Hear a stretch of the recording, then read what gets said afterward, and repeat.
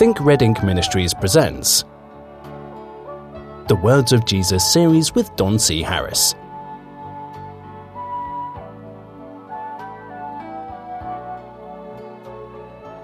Hello and welcome once again to the Words of Jesus series. I'm Don Harris, and we're looking forward to doing this again. We've been talking about the Sermon on the Mount. The Sermon on the Mount, probably one of the most famous sermons ever preached, and probably the words with which most people are, well, academically or semantically familiar. But unfortunately, if you looked at if you stood back and looked at the church of our 20th century, I think that it would be pretty obvious that many of the things Jesus taught were just absolutely ignored, and we just did it the way we wanted to. Well, that's unfortunate, because He, being our Savior, our Lord and our guide, has a certain idea for us and certain characteristics that He wants to develop within us. And unfortunately, we have pretty much made our own little clubs. We call them Christian, we call them church, we call them all kinds of things. But the truth is that our Lord Jesus didn't come to the earth to establish the church, as many people say that that's what He came to do. The church was already established on the earth. One of the first members were Adam and Eve. And I think Abel was part of that church. And there were people that were thrown out of that church. And the reason I say that is because there are a lot of doctrinal, perhaps theological ideas, or so-called, that try to establish on the earth exactly what is the church. And there are people that are in the Protestant denominations are real pleased with the idea that the body of Christ, so to speak, the church, so to speak, the ecclesia, has replaced Israel, when in reality, Israel is, I realize that there is such a country named Israel. I understand that. However, Israel was the name given to Jacob because he prevailed with God. And Israel has always been the name of God's church. The church is actually a descriptive term, the ecclesia, the called out ones. There have been people that have been called out from time in memoriam. I guess Adam and Eve weren't called out. They were sent out, weren't they? Yes. But when we live in this world of people who care not a thing about God, we need to understand that we have been called out from them. And called into what? We've been called into Israel. We've been called into the church. When I talk about the church, I'm not talking about a building or a denomination, or even, as Sunday school is so prominently teaching, that, you know, the church is not the building, it's the people. Okay, I understand that. What people? That's what I want to know. And come to find out that there are many people that are in the church that don't fit your denominational guidelines. They don't fit what you think a Christian ought to be, or they wouldn't be welcome in your church, but they're in His. We will, as time goes by, deal with a concept where Jesus looked at a bunch of people who did everything that they do. All the good things that they do them in His name. He said, I never knew you. And He looked at another group of people that didn't even know who He was and told them to enter into the joy of the Lord. So you might as well get prepared for the realization that things aren't the way we thought they should be. I said in an earlier broadcast that if you had to find an overarching theme for the Sermon on the Mount, it is just that. Things are not the way you think they are. One of the biggest examples of this that I think Jesus ever gave us was the parable of the rich man and Lazarus. He said, here's a fellow, you know, that laid at the gate full of sores, and I mean, dogs came and licked his sores. A guy you would not invite home with you. You would not bring him to your table. He would not be your friend. He would not be your acquaintance or your companion, or you would want nothing to do with him. And I'm telling you that he is on his way to the kingdom of God.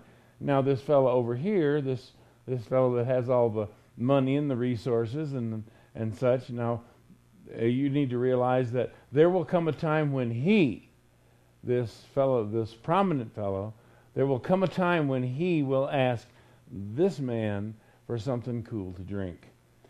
It is not the way you think it is. Things are different there than they are here. And it's the overarching theme of almost everything Jesus said. There was two particular themes, I believe, that in the Sermon on the Mount that you should be aware of. One of them is, as I said, that Jesus was saying things are not like you think they are.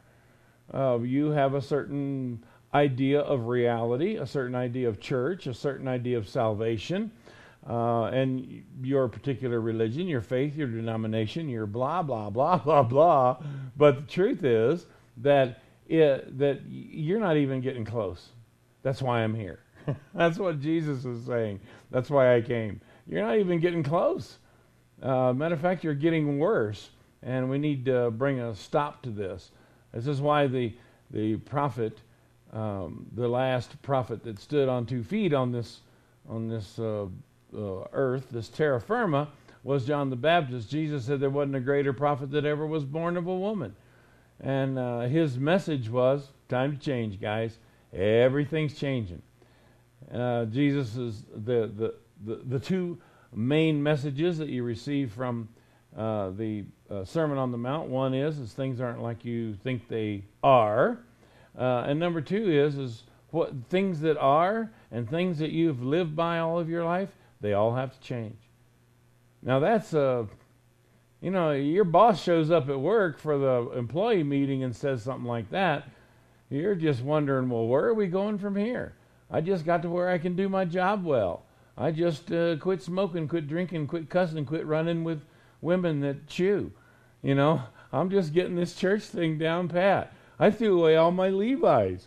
I don't have anything but slacks left. I don't even wear T-shirts anymore, and I got a short haircut. I thought you can tell the kind of churches I went to, can't you? But you come to this point where you think, I'm just getting this all figured out, and you're telling me everything's going to change. Essentially, yeah, everything has to change. We have to repent. We have to change, and things are not only like you thought they are, but they are not going to continue as they always have. Things are going to change. We're going to talk about that now.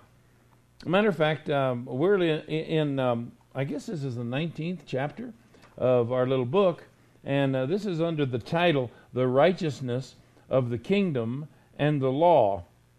I love my little book, but sometimes the chapter titles are a bit, I don't know, flighty, airy, ethereal. I don't know. I guess what I'm telling you is that sometimes I just don't understand what they're trying to say. In this particular one, you hear Jesus say, "Think not that I am come to destroy the law or the prophets." Now, you remember in an earlier program we talked about the fact that the Transfiguration was a picture. It was a symbol of the things that were about to change, and it was that you went to the prophets and the law for guidance, and those are disappearing. And from now on, it is my son that you're going to listen to. The prophecy was given to Moses that I am going to raise up a prophet, number one, a prophet like unto you, human, and a prophet like unto me. This is God himself speaking, and we have these promises of prophets that Jesus is going to fulfill when he comes, being prophesied in Moses' day. And one of the criteria, one of the caveats that he added to the end of this prophecy was, and you will do what this prophet says. And if you don't do what this prophet says, it will be required of you. I'm not messing around anymore. This is essentially what he says. That's in the Harris translation. You have to look for that one. But I'm not messing around with you folks anymore. There was a time, the Bible says, God winked at the ignorance of men, but now commands all men everywhere to repentance. And the only thing that has really changed, the only significant thing that has changed is the messenger that he sent here was none other than his son, and he was murdered for that message. So things are changing.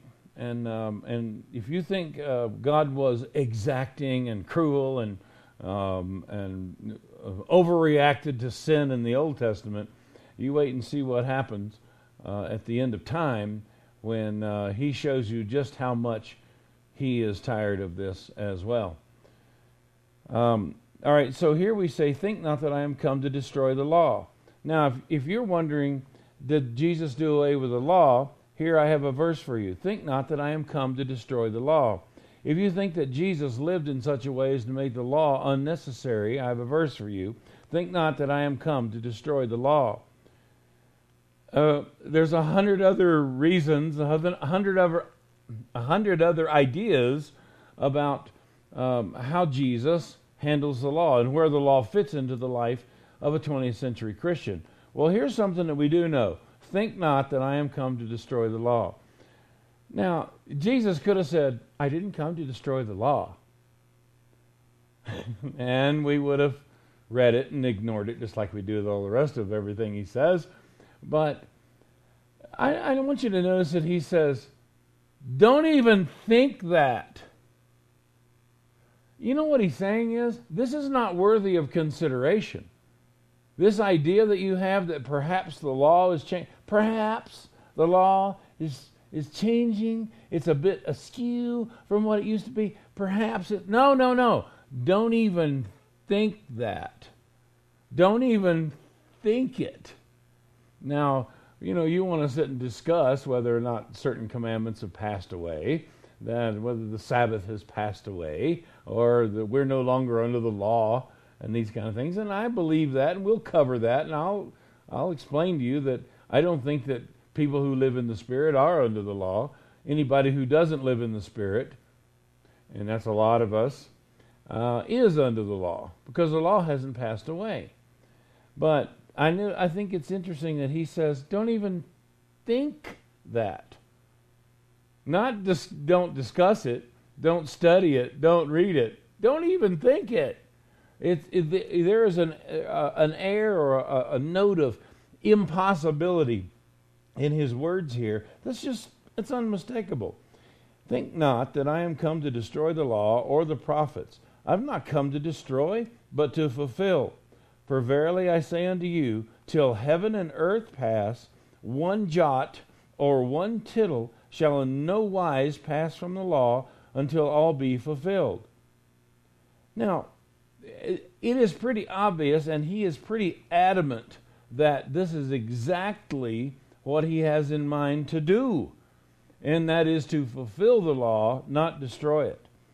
To the point that he adds to this, whosoever shall break one of these, the least commandments. You want to take a minute or two and just figure out which is the least commandment? Which is the least commandment? Let me think now. Which commandment, if we break it, does the least amount of damage? Which commandment, if we break it, disappoints our God more so than perhaps another, or less so than perhaps another one? You can sit and rank murder and adultery and theft and all these things and try to figure out which is the worst commandment, but it's pretty easy to find out what's the least commandment. As a matter of fact, when I put this question to people, I usually get one of two answers, one of which is the Sabbath day, because, really, what difference does it make if you keep the Sabbath? Doesn't hurt anybody if you work on Saturday. That's their attitude. And the other one is, thou shalt not covet. I'll be glad to talk about these things. We talk about them all the time when we do different types of Bible studies, and you should be more familiar with the law than that. But it really doesn't matter which commandment you think is least. Let's just say that the least commandment is the Sabbath day, because it can be argued that the Sabbath day really does the least amount of damage to the world than any of the other ones. It certainly doesn't cause your neighbor any harm or cost or grief.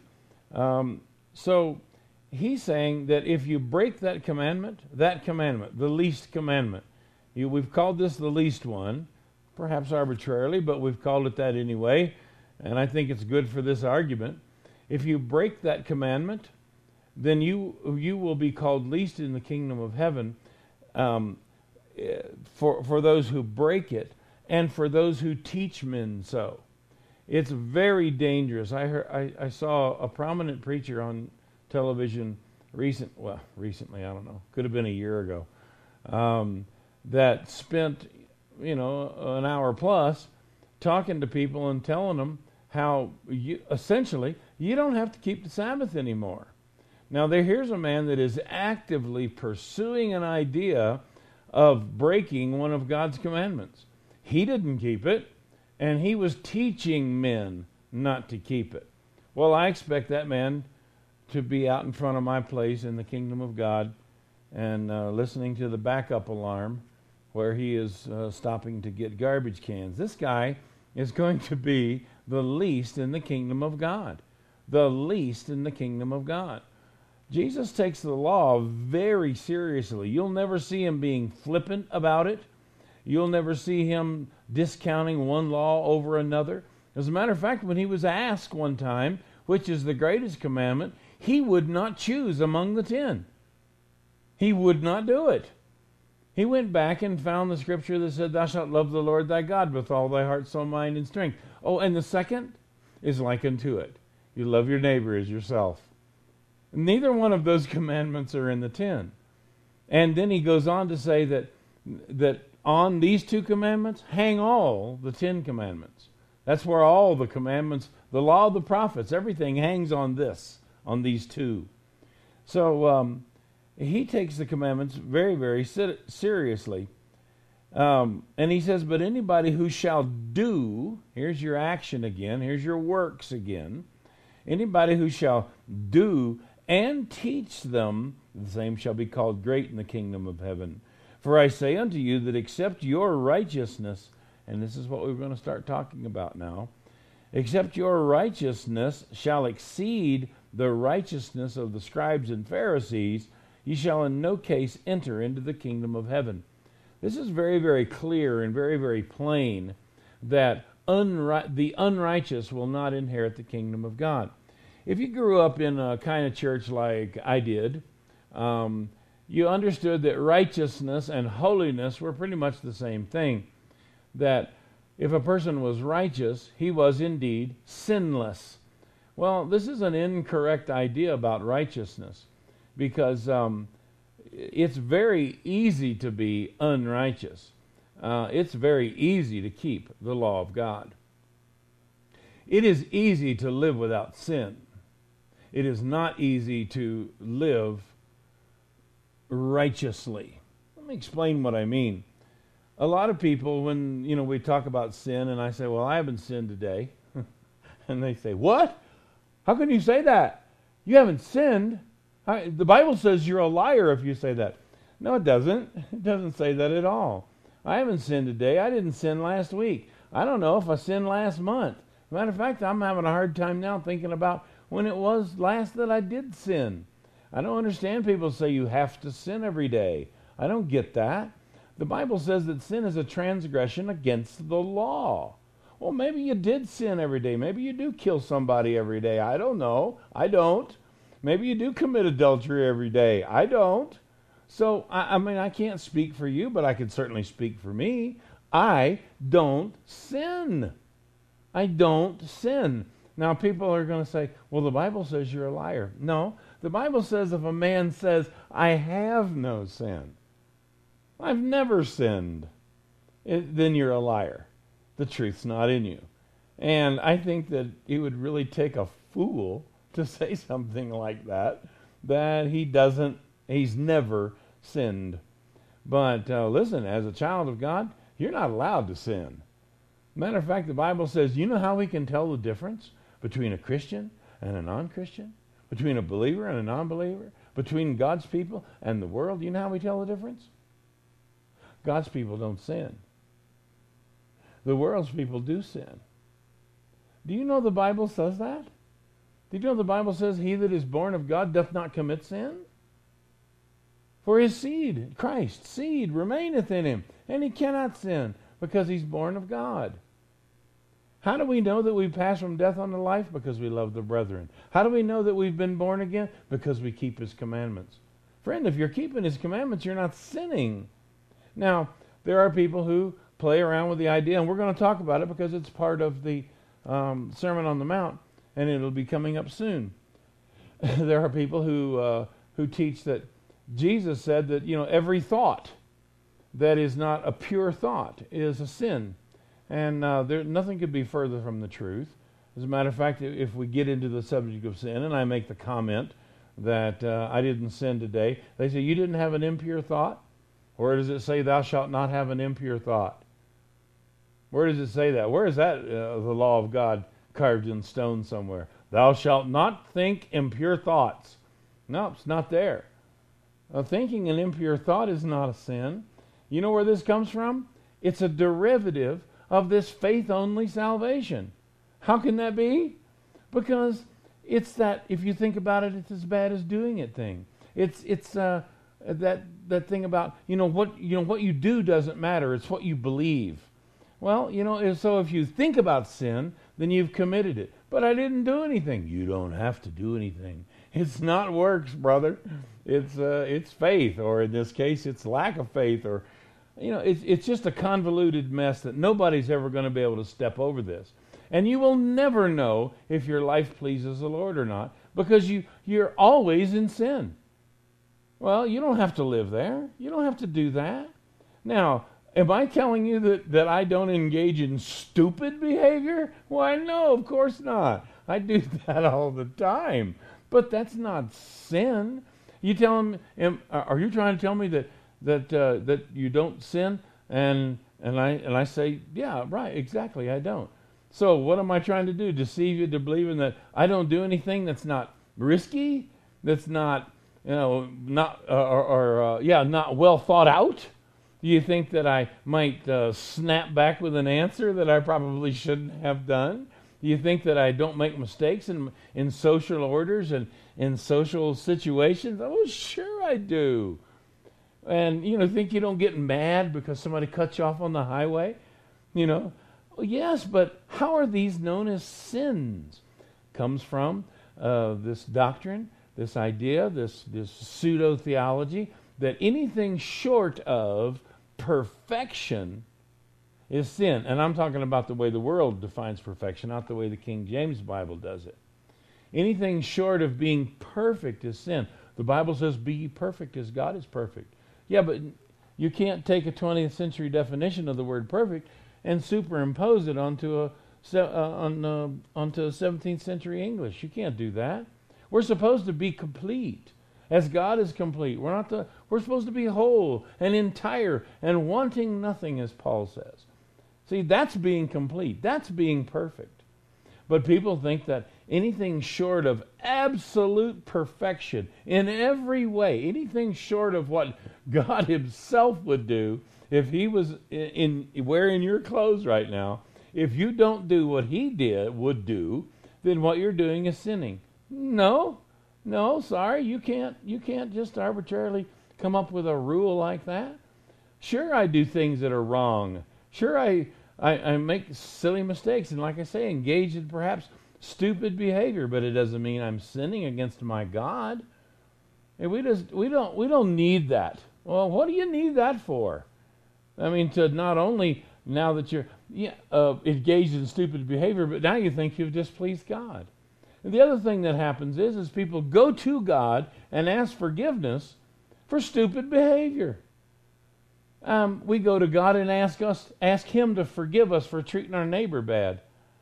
Why? Because you've sinned against God. No, you haven't. You sinned against your neighbor. Go over there and ask him.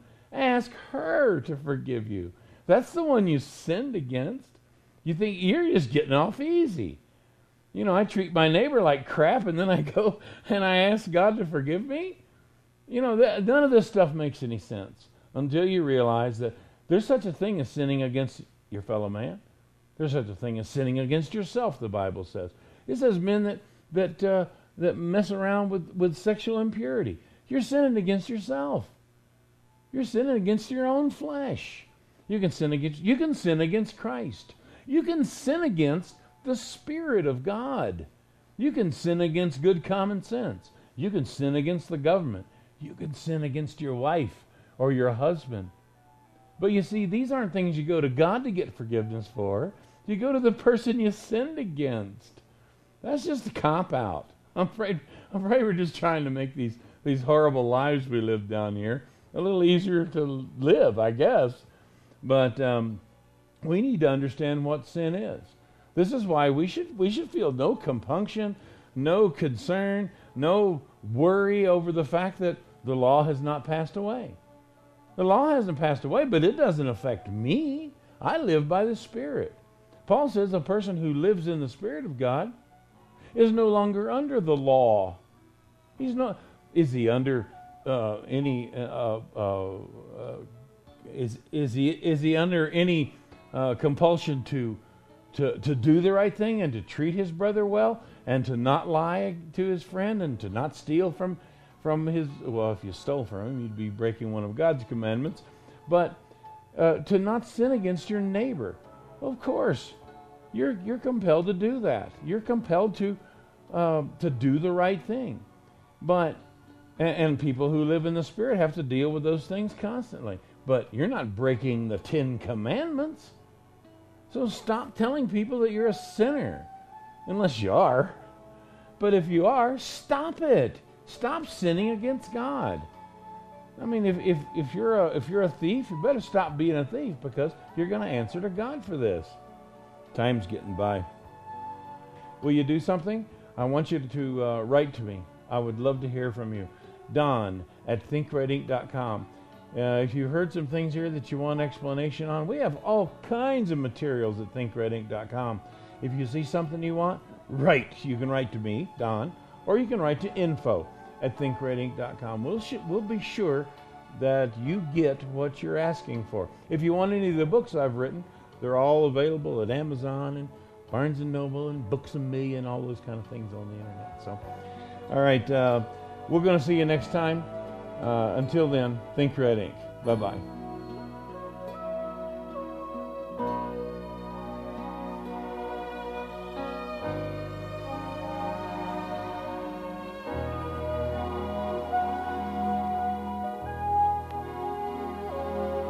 You've been listening to Don C. Harris of Think Red Ink Ministries.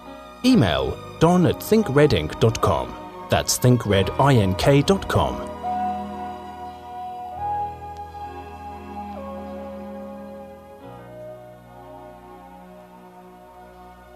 Join us again for the next episode in the Words of Jesus series.